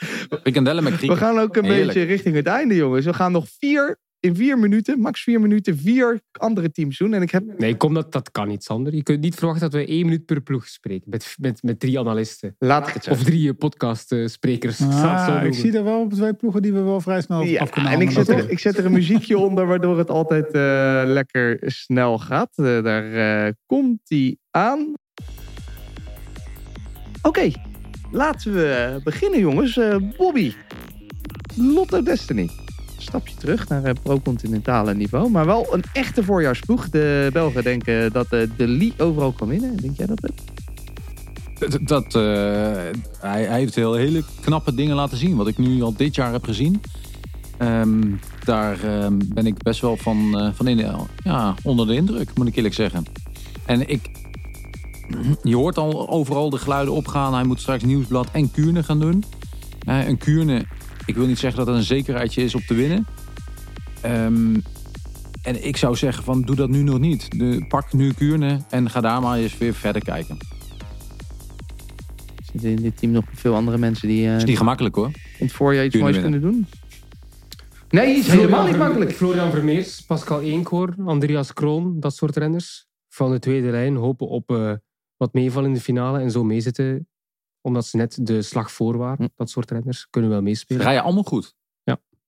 Lotto is goed begonnen. Nou, is een mooie Het is een Robert. lot Ik hem ook om wel goed meer te starten. verwacht eigenlijk ook. Dat is, heeft iedereen wel een beetje. Hopen dat dat niet bij één uitspatting blijft. Uitspattingen gesproken. Een publiekslieveling, Intermarché Circus Wanty. Met Girmay, Teunissen, Van der Hoorn en natuurlijk de ontketende Rui Costa. Is toch wel meer dan een lievelingetje geworden, Jan? Ja, dat wordt de ploeg van het voorjaar. Ja. Dat is, kijk, dit zijn weer de statements die we willen horen. Ja? Dat denk ik wel. Ja, die gaan, kan je het nog verbazingwekkend noemen? Nee, eigenlijk niet. Ik bedoel, samen met IF is dat de meest constante, best presterende ploeg op dit moment. Ja, dat komt ook omdat we Jumbo-Visma nog niet hebben zien koersen. Eigenlijk ook. Maar goed, tot nu toe rijden die mensen allemaal goed. Het is wel nog het pre-voorjaar, hè? Ja, maar als Wout van Aert over 3 jaar of 4 jaar nog niet de ronde en Roubaix voelde, dan moet hij de overstap maken naar Intermarché. Ja, gaat het dan gebeuren. trekken ze hem nog een keer in gang af. Van de ene supermarkt naar de andere. Als je carrière een nieuw leven in moet blazen, moet je daar wezen. En Mike Teunissen, over je carrière een nieuw leven inblazen, Bobby? Ja, dat hoop ik wel. Ik hoop dat hij inderdaad dat ook kan gaan doen voor zichzelf. En dat hij daar ook... Hij moet dat kunnen. En we hebben het al 3 jaar geleden, of wat was het, toen hij daar in Brussel wist te winnen. Toen hebben we die winter er al over gehad. En toen zei ik van ja, dat gaat het 3e wiel aan de wagen. Of het 5e, weet ik veel hoe die uitspraak gaat. Ik doe die dingen toch door elkaar. Hoeveel wielen zijn er aan de wagen? Ja, nee, ligt eraan wat voor wagen. Ja, dat is ook waar. Als je volgens mij is dat een uitspraak gekomen uit zo'n karrewagen die aan een paard hangt. En dan zijn er 2, dus ja, dan is het een 3e. Heeft eigenlijk Bobby gewoon gelijk. Ja, tuurlijk. En als je het over een auto hebt, dan is het de 5e. Daarom herhaal ik hem. Maar 4 minuten. Maar ja, nu heeft hij weer de vrijheid. En ik hoop echt dat hij in dit ploegje zichzelf goed weet te pakken. Ik denk dat de moraal goed is. Dus gas erop. Maar het is natuurlijk ook wel een beetje bij Mike Teunissen toch een beetje advocaat van de duivel spreken toen hij weg bij DSM ging. Ja, nu krijgt hij misschien wel meer kansen in het voorjaar. Bij Jumbo komt hij dan in een ploeg waar hij dan uiteindelijk niet de kansen krijgt. Nu krijgt hij hier weer de kansen. En toch is er weer eentje die hoger staat met Girmay. Hij gaat wel moeten zijn eigen kansen creëren. Dat is het ook een beetje. Hè? Ik bedoel, dat weet jij ook, Bobby, als renner. Je kan natuurlijk zo goed zijn en iedereen vindt dat je goed bent. Het is natuurlijk een hele sympathieke jongen, maar hij moet het gewoon dit jaar gewoon zelf doen. Ik bedoel, we kunnen zeggen, ja, weet je, hij gaat nu voor zijn eigen kansen. Nou ja, hij moet ze gewoon gaan pakken gewoon. Dat is gewoon, is wat hij moet doen. Je weet zelf hoe het gaat, hè. Er is een valpartij, de kopman valt weg. Je bent ineens kom je daar, zonder die stress daar gekomen. Dat zijn de momenten waar hij het nu misschien kan gaan doen. En ze hebben veel getraind op die sprint voor Girmay. Ja, ook dat kan in positief zicht naar jezelf toe zijn om het toch een keer af te maken aan het einde. Hij heeft veel pech gehad ook, hè. Ik bedoel, maar ja, pech, ja. Hoort er ook bij, hè? Ja. Het moet nu snel gaan, Jeroen. Daarom geef ik jou 2 teams tegelijk. 2 teams tegelijkertijd. Ja, Bora Hansgrohe en Trek Segafredo. En ik heb hierover nagedacht van tevoren. Bora Hansgrohe, een sterk team.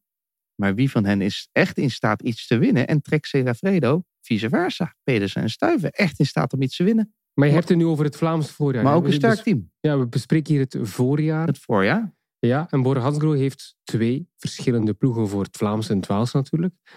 En je zegt sterk team, maar Vlaams, ja, je hebt Sam Bennett, Jongens en Politz. Ja, is dat nu zo sterk als je kijkt naar die andere ploegen? Dat denk ik niet. Ik denk dat dit middelmatig is, met andere topploegen vergeleken. Dan heb je het Waalse gedeelte met Schachman en Higuita. Higuita, Schachman, ja. Als ze top zijn, kunnen ze meedoen voor de zege. Maar het is toch vooral een ploeg geworden voor het rondewerk en niet meer voor het eendagswerk. Dus ik vind die nu niet bepaald zo geweldig op het eendagswerk. Nee. En Trixie Vrede? Ja, het Vlaamse voorjaar wel. Hè. 12 niet echt, Als maar... team of als 2 man? Ja, maar Pedersen die zegt altijd... Als ik heel goed ben, is Stuyven niet goed. En als Stuyven heel goed is, ben ik niet goed. Dus als we samen heel goed zijn, dan gaan we wat meemaken. Dus ik hoop voor hen dat dit jaar is. En ze hebben Simmons, die een jaartje ouder is geworden, die erbij zit. Dus ik verwacht er wel wat van eigenlijk. Want Pedersen die heeft eigenlijk op zich vorig jaar een topseizoen gehad. Hè. Zeker naar het einde toe. Dus die 2 samen in vorm, hoop ik op vuurwerk. Maar... Hey, en Mollema, openingsweekend. Mooi, hè? Hey. Leuk dat hij meedoet. Ja, zeker. En goed ook uitgekozen wanneer de andere toppers er niet zijn. Hè? Maar dat is slim, dat is je kansenpak. Je moet er staan. Het was dus... Stuyven is er ook trouwens, openingsweekend. Dus dat was het. Een fantastische podcast. Een hele voorjaar in vogelvlucht doorgenomen. Bedankt. Jan, ook bedankt voor het eten. Bedankt voor de hapjes, de drankjes. De gastvrijheid. Je hond heeft zich stilgehouden. Bijna 1,5 uur lang. Dat we dat hebben mochten meemaken. Ja. Dat is ook goed te zien. Alle klassiekers zijn natuurlijk te zien op Discovery Plus. Zonder reclame, met commentaar. Maar, meest is ook gewoon te zien op Eurosport 1. Maar op Discovery Plus zit je altijd goed. €6 per maand. Ja, daar moet je bijna, daar stik je bijna in. €6. Dat is nog, wat koop je dan nog voor Jeroen van Bellegem? 18. Daar is gewoon minder dan 2 kuub gas. Bijvoorbeeld. Voor 6... Een bommetje koop je niet met €6 hoor. Een wat? Een bommetje ken je dat niet? Dat is een manier om je fiets terug, om je band terug 2 zakken borrel. Een patroon. 2 zakken borrel. Zo'n gaspatroon. Een bommetje. In Vlaanderen noem je dat een bommetje. Een gaspatroon. Een bommetje. Een bommetje. Poef, en het is weer opgeladen. 3 keer 6 is 18. Voor €18 kijk je dus tot de Giro zo'n beetje alles wat er te zien is. Nou, wat koop je voor €18 ook heel weinig. Maar doe niet zo moeilijk. Voor €60 kijk je gewoon het hele jaar koers. Kijk je ook nog de kosten bij als toetje. Fantastisch. Ik zou zeggen, ga naar Discovery Plus. Dan zit je het hele voorjaar goed. Kan je van alle mooie voorjaarskoersen genieten. En wij zijn er gewoon elke week tijdens het voorjaar. Op dinsdag met onze reguliere uitzendingen. Daar kijken we terug op de races die we net besproken hebben. We kijken natuurlijk ook weer kort vooruit. We hebben geweldige items. We hebben interviews. Een bomvol voorjaar. Ook voor ons. We hopen dat je er dan weer bij bent. Tot de volgende keer.